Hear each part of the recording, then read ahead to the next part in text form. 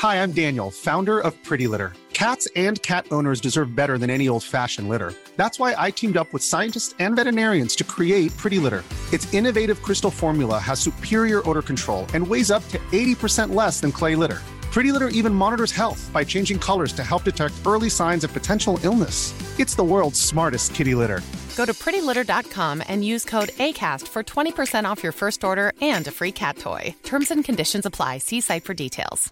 Life is full of awesome what-ifs, and some not so much, like unexpected medical costs. That's why United Healthcare provides Health Protector Guard fixed indemnity insurance plans to supplement your primary plan and help manage out-of-pocket costs. Learn more at uh1.com. Quality sleep is essential. That's why the Sleep Number Smart Bed is designed for your ever-evolving sleep needs. Need a bed that's firmer or softer on either side? Helps you sleep at a comfortable temperature? Sleep Number Smart Beds let you individualize your comfort, so you sleep better together. J.D. Power ranks Sleep Number number 1 in customer satisfaction with mattresses purchased in-store. And now, save 50% on the Sleep Number Limited Edition Smart Bed for a limited time. For J.D. Power 2023 award information, visit jdpower.com/awards. Only at a Sleep Number store or sleepnumber.com.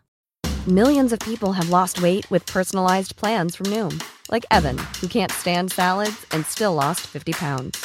Salads generally for most people are the easy button, right? For me, that wasn't an option. I never really was a salad guy. That's just not who I am. But Noom worked for me. Get your personalized plan today at Noom.com. Real Noom user compensated to provide their story. In 4 weeks, the typical Noom user can expect to lose 1 to 2 pounds per week. Individual results may vary.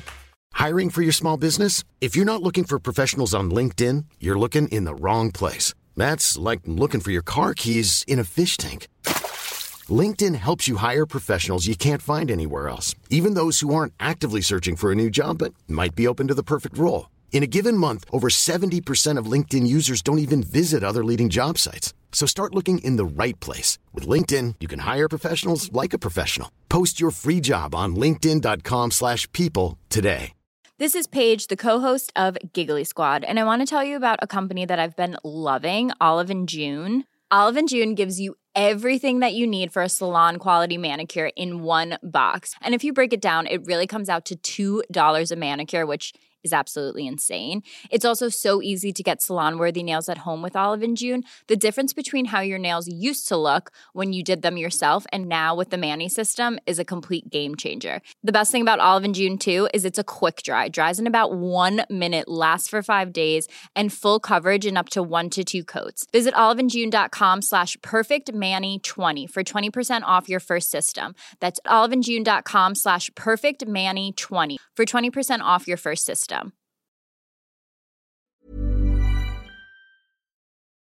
The following is a presentation of the Force Center podcast feed.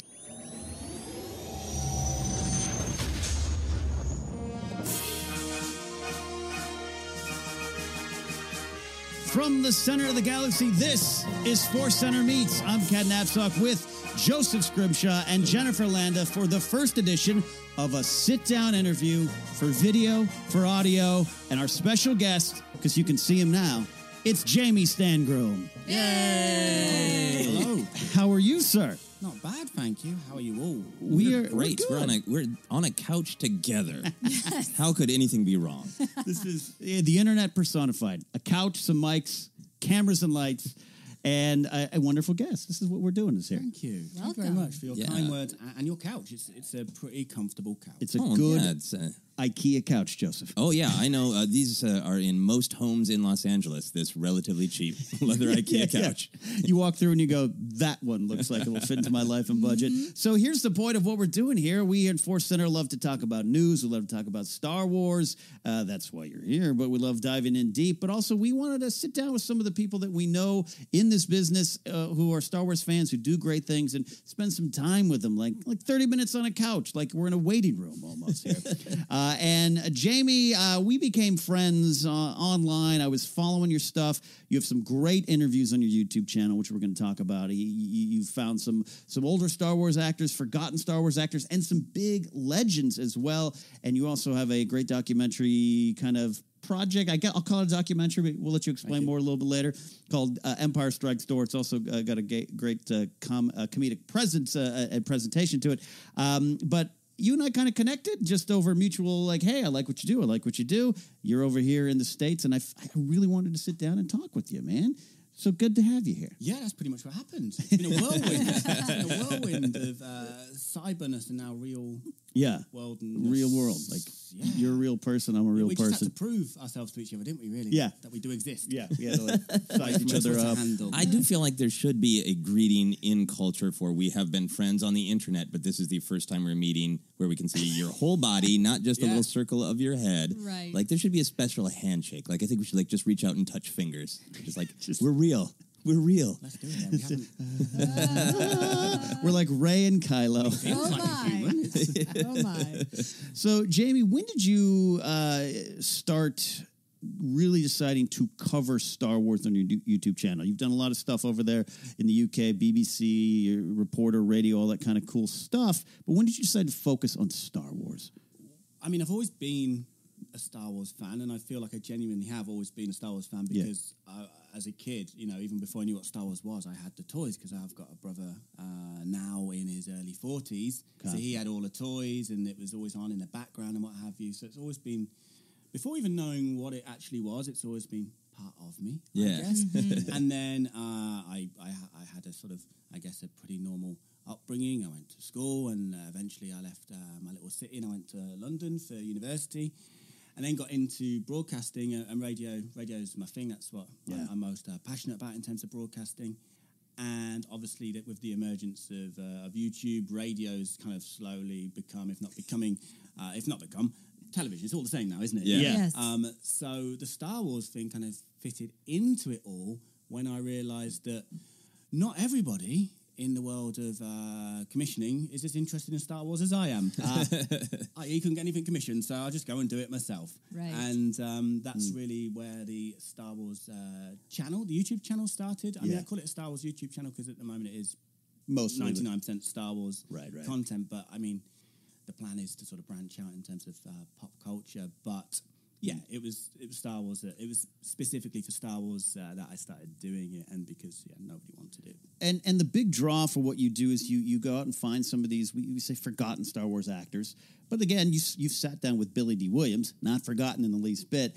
When did you decide to do that? Did it just, I stumbled onto something and then it went from there? Yeah, the trigger for that was The Force Awakens. It was that picture that was released for the first time when we saw the gang back together, at Pinewood Studios. Oh, the reading of the script? Yeah, that photo. Yeah. That was the inspiration, because it was great to see the new faces there, along with Mark Hamill, Carrie Fisher, etc.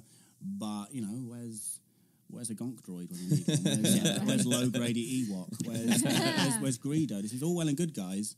So I decided to go out and find the aforementioned people and more, and catch up with them, because the good thing for me was that they're all mostly based in the UK. And therefore it was fairly easy to find them. Not all, but most of them. And I would do an interview with them, try and keep it light, but occasionally it got a little bit, deep. I think you know which one I'm referring to there. And then I'd make like an audition tape with them, a very tongue-in-cheek audition tape with them, to try and show Disney what they're missing out on, and maybe get them back in a future film, which you could say has worked, because of course Billy D did take part, and he's now back, isn't he? You did it. You brought Lando back. I can't reveal the exact commission figure I'm on for that. Yeah. Now, when you're interviewing them, do you find that I saw the documentary Elstree 76? Is it? Yeah. That really highlighted not only the experience of being one of these kind of smaller characters, but that there's this level of competition in the autograph market, where your status depends, like how much you were featured in the film depends on how much you were in the movie. And that documentary brought out how some of the actors kind of had little rivalries of like, I don't like this guy who claims he was in this corner of this shot because he's, look, Greedo, that's big money, but this guy's trying to hit, how much do you find that there is that whole story with them of competition or need for identity? Yeah, I've come across this a lot, and don't get me wrong, I would love to have Mark Hamill on the channel at some point, but I'm more interested. The niche the better in my book, and I have found this everywhere I've gone because, of course, there's more than one Ewok. You know what? And it wasn't just Warwick Davis, but he's like king of Ewoks. But there was more than one Stormtrooper. You know, it's a Stormtrooper rivalry I've come across. But the one that I love the most is the medal bearer at the end of A New Hope and in the throne room scene, Nick Joseph. Wow. Right. Wow. He's probably, there's a website, I can't remember what it's called, but if you Google or use your search engine of choice, Star Wars actors appearances, someone's got a website where all the conventions in the world have been put in one place. So you've got Billy D. Williams, and you'll see exactly where he's going to be for this. Cool. This coming year. And Nick Joseph, medal bearer, is the busiest Star Wars actor in the world. Like, he is just living the dream. He's like in his, I guess he's in his 60s, maybe even touching 70, and he's just traveling the world. You know, best retirement ever. And he's just stood there holding a medal in a box, you know, and he knows that. He knows that. He was very good at it. You know, I'm surprised the Olympics never sort of took him up. It was real life medal bearing. But what I love about him, I met him for the first time. I don't go to too many conventions just because they're too busy for me. They're too busy. I can't handle it. I can't handle it. Oh, just the volume of people? Yeah. I just can't handle it. Like this couch times a million. Even though I'm British, I mean, I will queue because, you know, it's like our religion. But I don't like it still.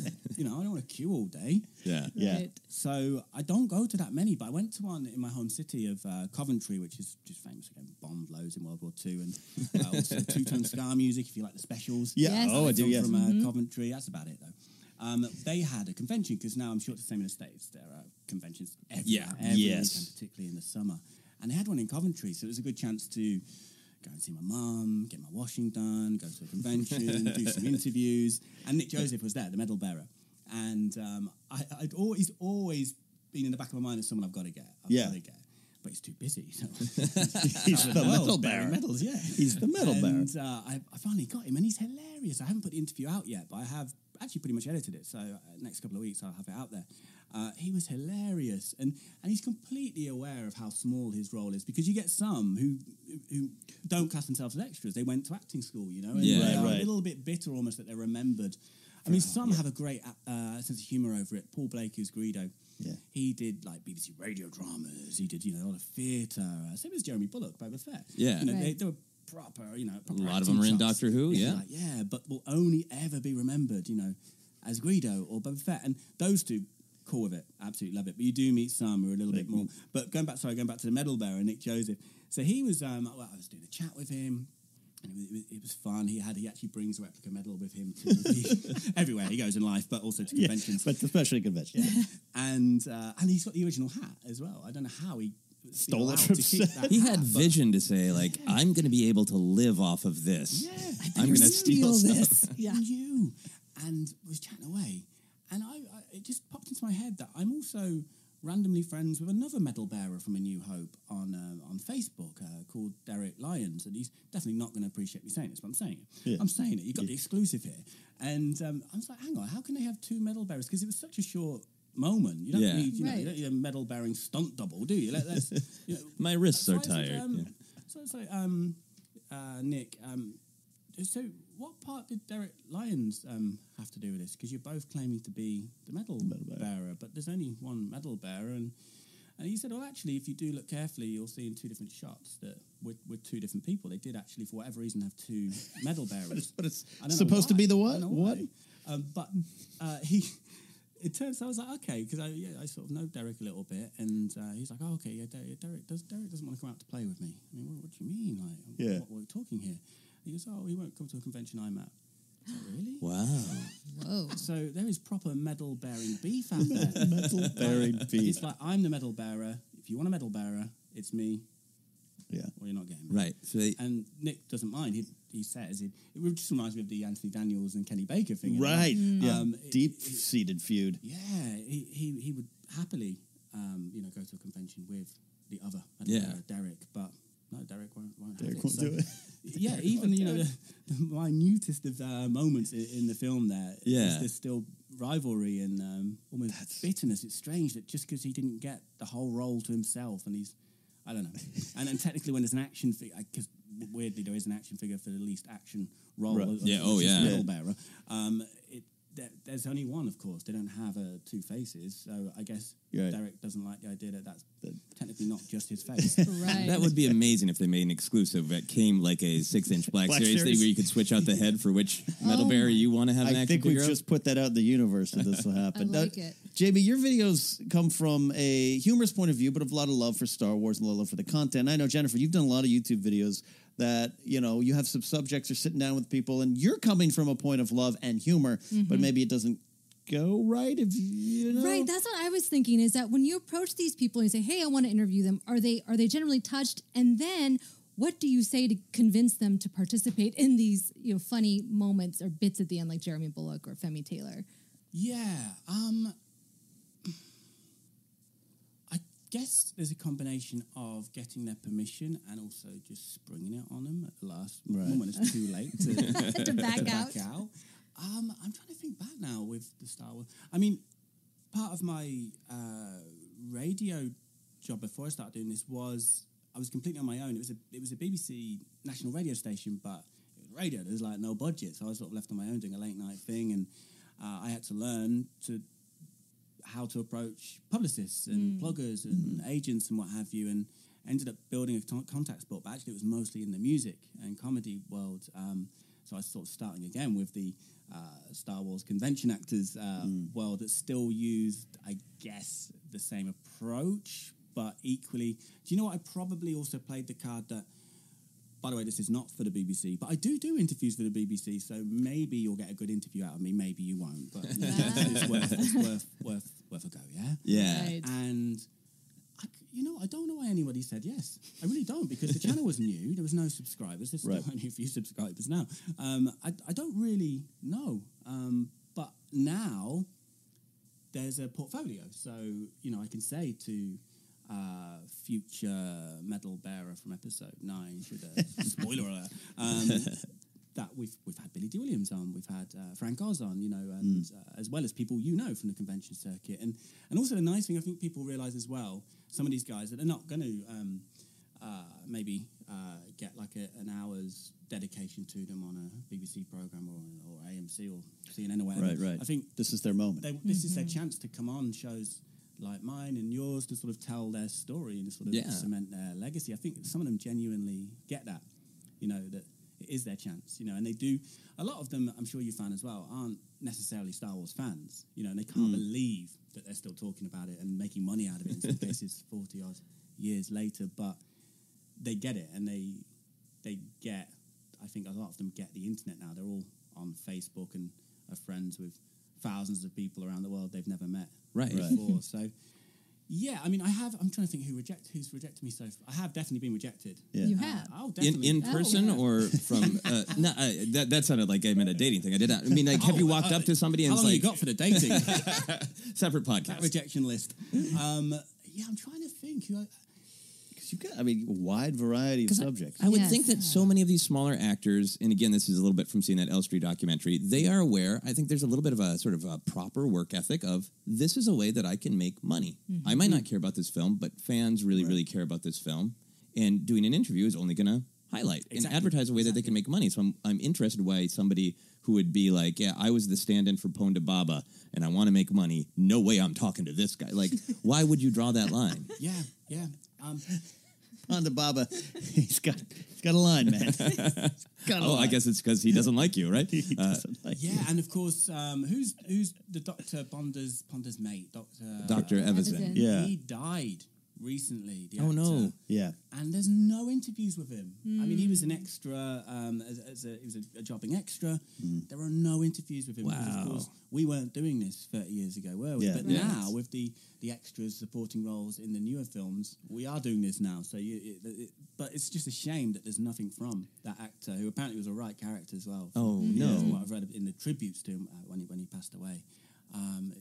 It's just a shame. So I think from that point of view, from a morbid point of view, some of the guys are thinking this is, like I said before, my last chance to sort of tell my story. And I think the one I'm most proud of, or maybe not most proud of in terms of the quality of the interview necessarily, but in terms of proving that this is worthwhile, is I spoke to Eric Balsfeld, who was the voice of Admiral Akbar. Right. And he did yes. die shortly after. Yeah. So it was, I think, his last interview, to be honest.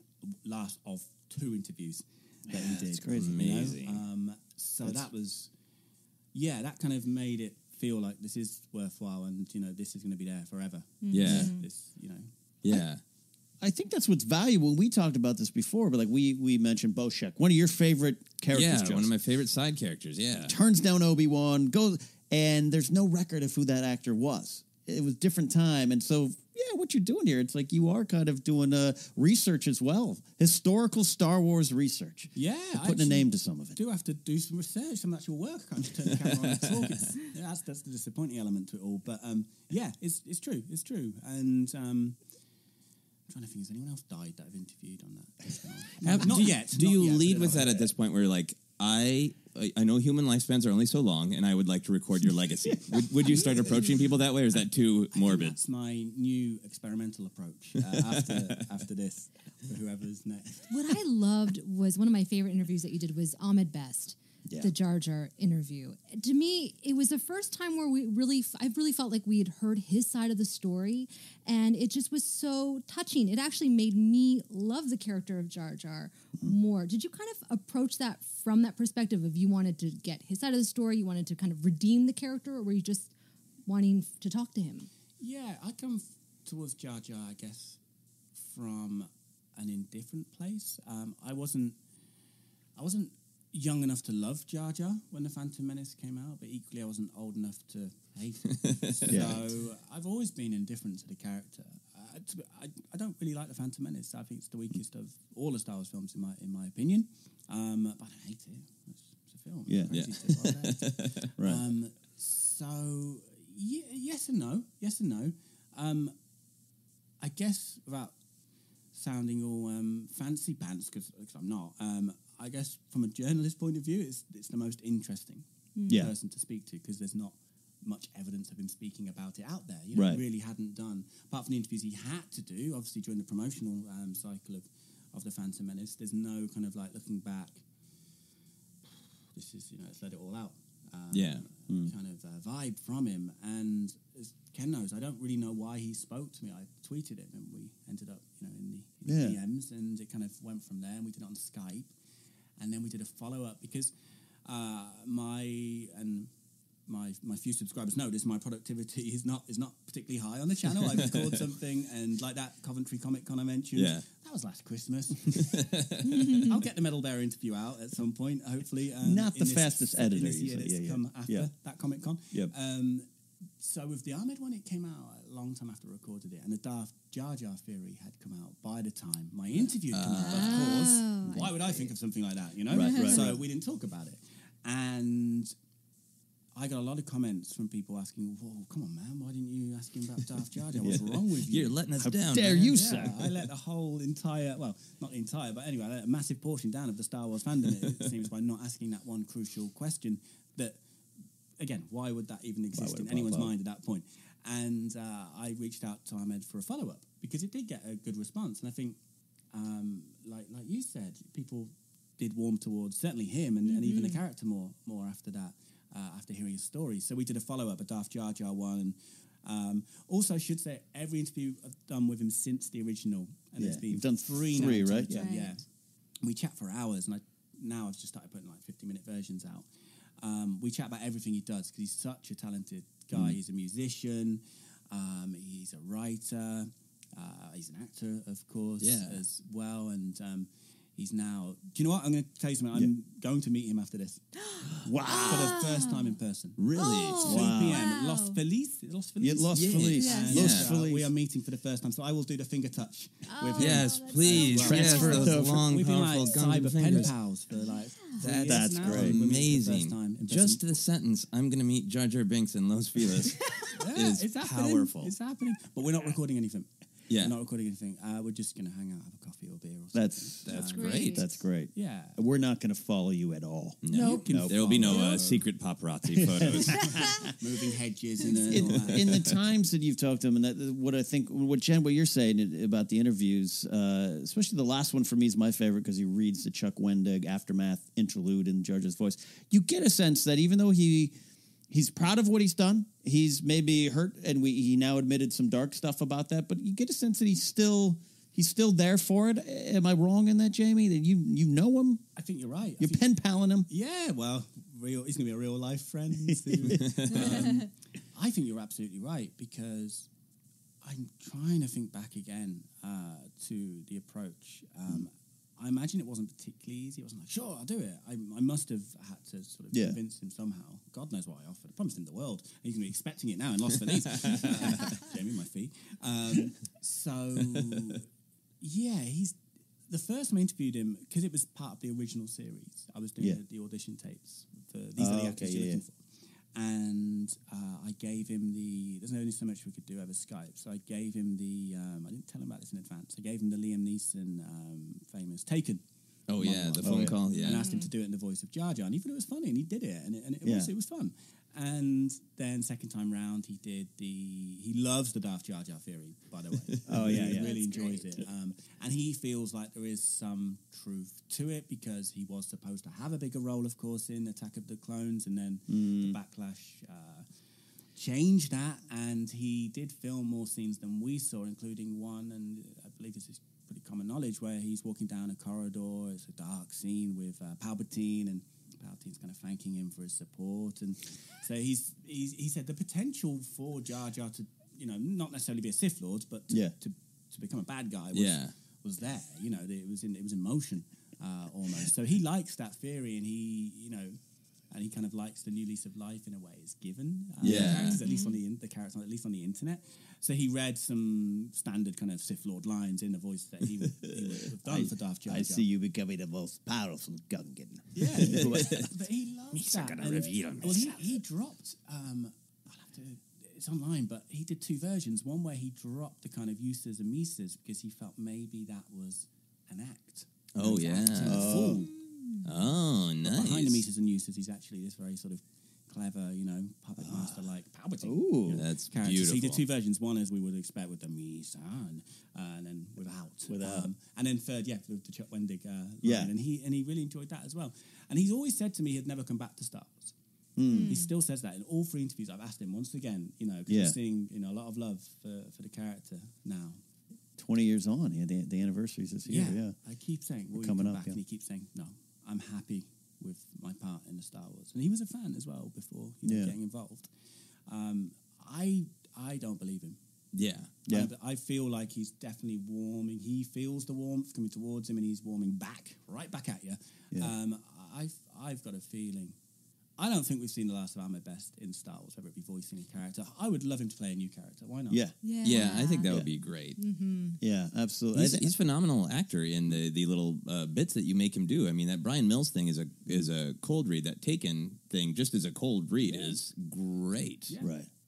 Yeah, and what he did with the Chuck Wendig, which I love Wendig's little interlude there, really, really makes you think about Jar Jar. It makes you feel sad and sorry of what happened to Jar Jar, and then you apply it to the real world. I thought he brought something to it there. I would love to see him do it. Yeah, and that was cold too. Like, when I messaged him yesterday just to sort of organise today, the last text message I'd sent to him was the copy and pasted of Chuck Wendig's words. Yeah. So I was like, this is, it was that. That's awesome. On at the fountain or something. A few minutes left here. I do want to talk about some other stuff, but we got some questions for you, some more. But Billy D, you sat down with Billy D. Williams, and I mean, Billy D's Billy D. He's cool. He's calm. He's collected. And I was watching the interview again this morning. Were you afraid that one could go wrong? Yeah. It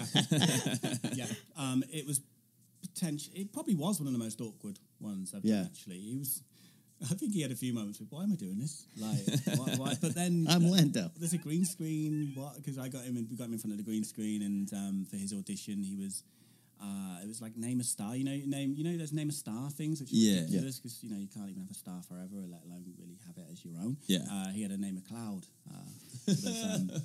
business that he'd moved on to, and he did it. And you know what? Like, gave him the lines. He just turned it on. He was brilliant. Yeah. But there was a few moments through an interview where I think he was a bit like, why Who are you? Right. That was great. why, what, how?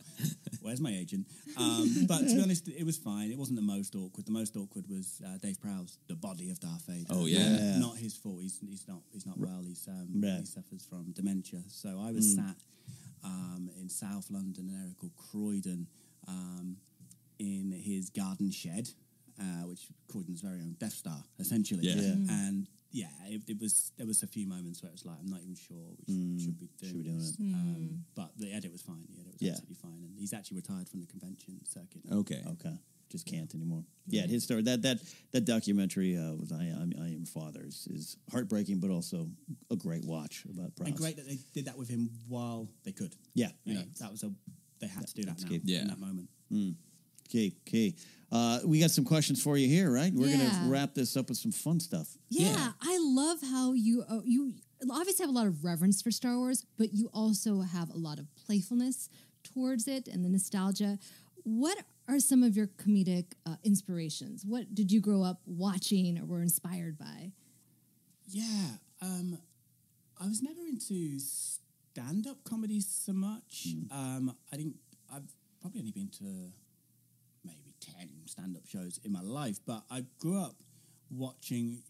I mean, we get a lot of American television in the UK, so a lot of American comedies, but I was never into like Friends or anything. Yeah, right. No sitcom stuff, yeah.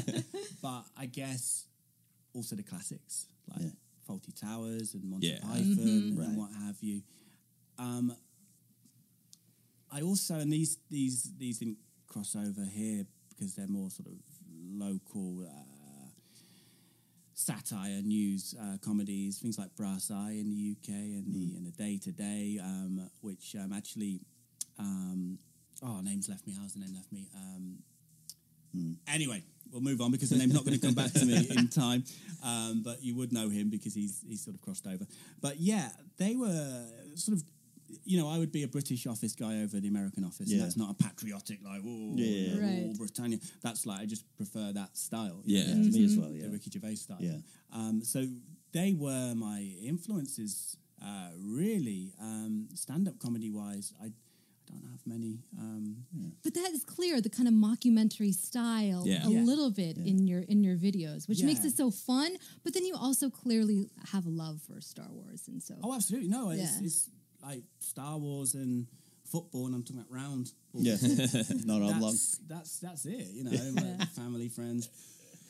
Those friends that are playing. Tick boxes, don't they? But, absolutely love Star Wars, and the kind of mockumentary style of comedy is certainly something that I've always enjoyed consuming, and is something that I kind of like would want to make more of. And Brass Eye was that. It was a fake news show, basically, but involving real life people.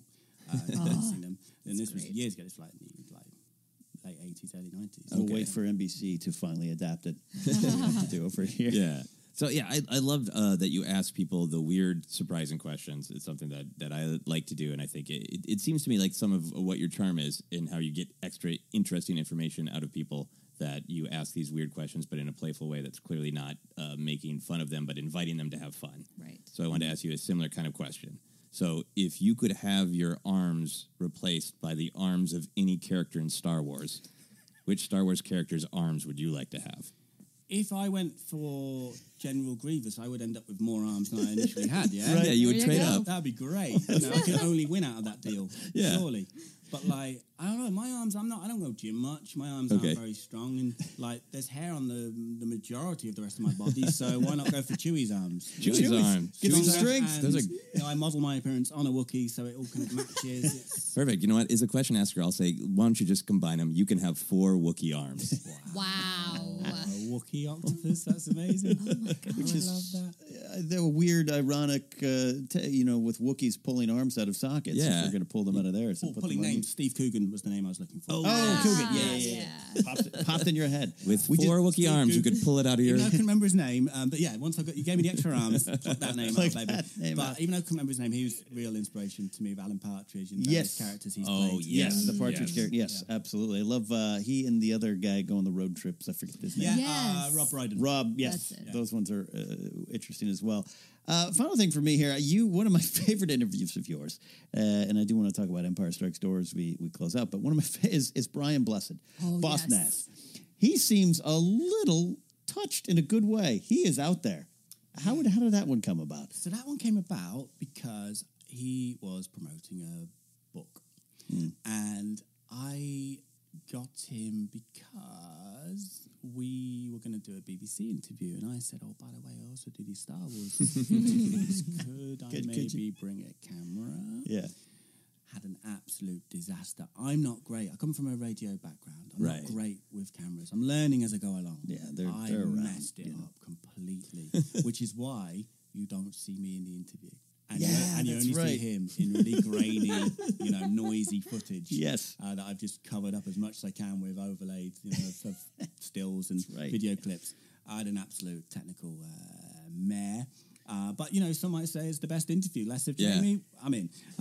And he was just brilliant. And you know what? I wish the technologies, I wish I knew what I was doing a bit more. And I wish I had more. Do you know what? I had loads of time with him. I wish I got across more how passionate he actually is about Star Wars. He's a thespian, Yes. He's done Shakespeare, he's done it all, but he loves sci-fi. He wants to be like the oldest man to go to the moon, and he just, his knowledge, I had to cut so much because the audio was, the radio stuff was fine, but because we did that before, but yeah, there's so much that never saw the light of day, and I've had people commenting saying there was a weird cut there. Was it not more? You said about Sebastian Shaw. Are you hiding something? It's like no, it was. He just a nightmare. Wouldn't stop talking about Sebastian Shaw. He was amazing. Weird obsession. But there's so much I couldn't use in the end, and I love to speak to him again. Or if he's ever here in the States, you guys have got to try and get him because you got to get through the agent, of course. But if he hears that you want to talk about Star Wars, he's in.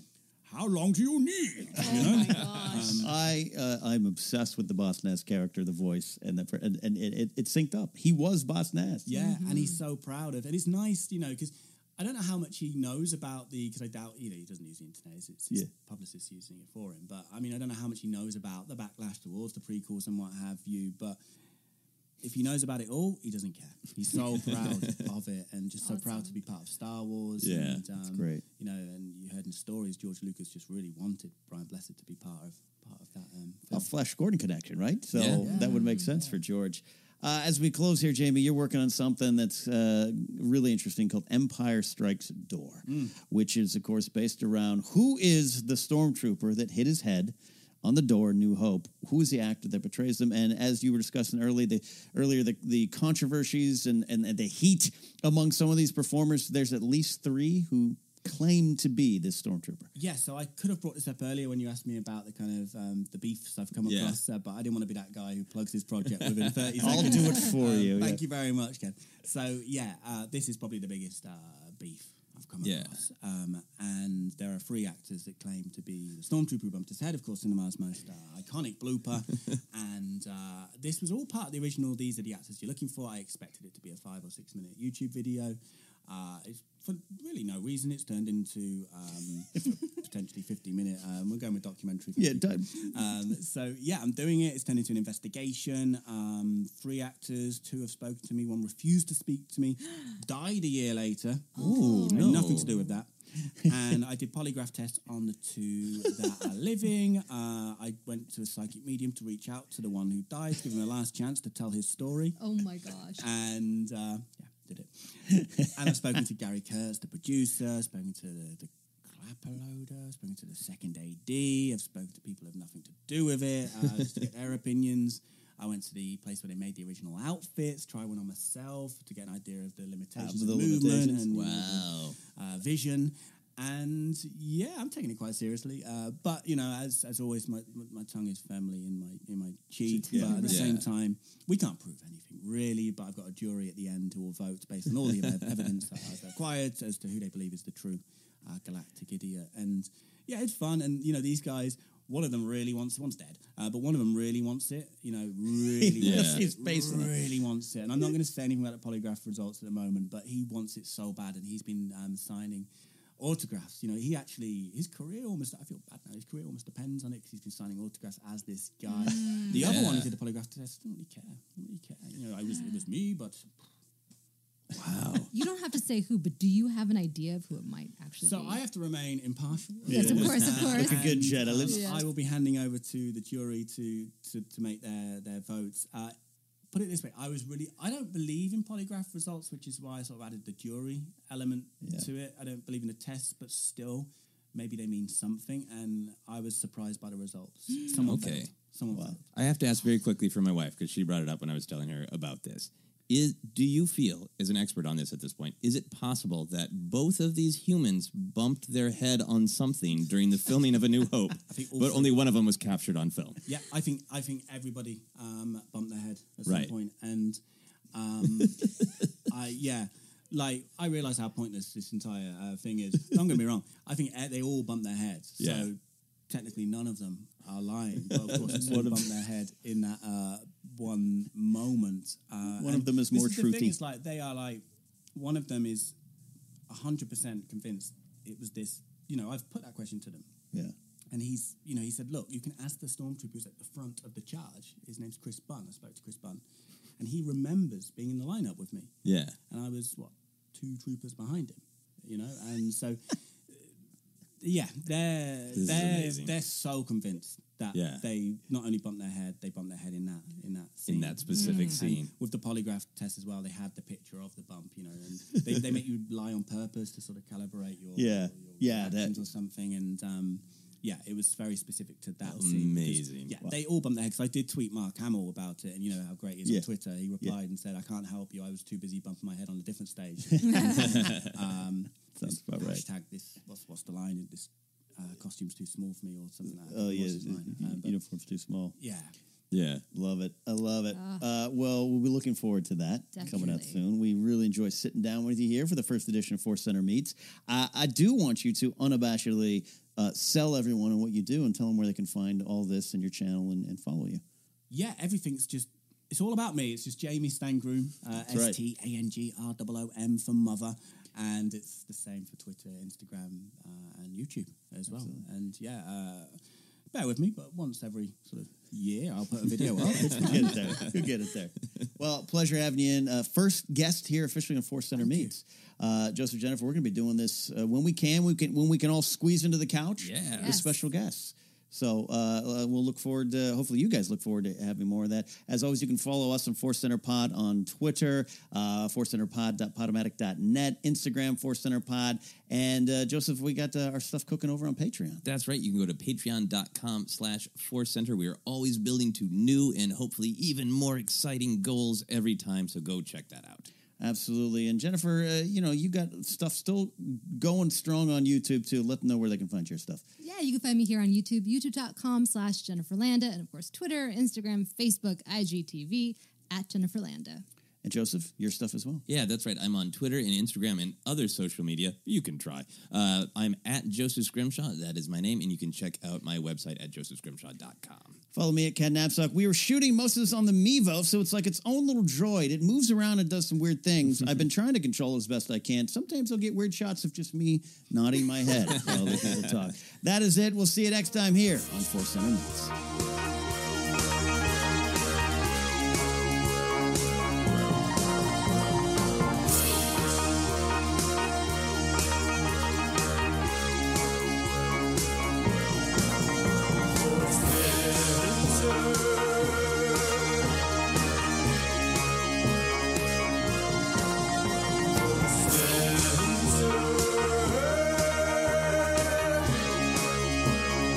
Podcast.